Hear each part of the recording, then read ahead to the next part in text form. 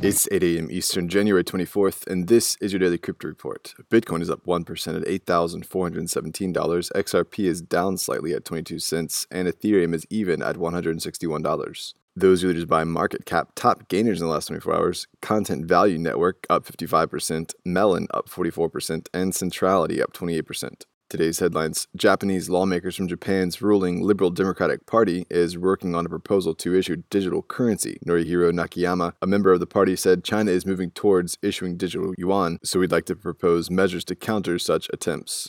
There's a potential that Japan's digital currency could be a joint effort between the country's government and the private sector. Well, senators from Hawaii have filed a bill that would allow banks to offer crypto custodial services. If it makes its way through, banks in Hawaii will be allowed to hold virtual currencies, digital securities, and open blockchain tokens on behalf of their customers. It's a bit of a surprise since Hawaii has long held strict requirements for crypto businesses, but it's a story to watch.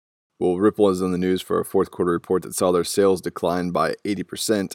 It's perhaps the result of a drop in direct institutional sales as well as a pause in Ripple's programmatic sales. The block is suggesting that these figures are the lowest in the past 3 years. Brad Garlinghouse, the CEO of Ripple, is also suggesting that Ripple could IPO within a few months. Speaking at the World Economic Forum in Davos, Brad told the Wall Street Journal that an IPO represents a natural evolution for the company. He also predicted that though Ripple might be the first big crypto company to go public this year, it won't be the last. Ripple has so far sold a total of $1.2 billion worth of XRP, and they just went through their Series C fundraising round. Well, those are leading headlines today. Visit us at dailycryptoreport.io for sources and links. Find us on social media, add us to Alexa Flash Briefing, and listen to us everywhere else you podcast under Daily Crypto Report.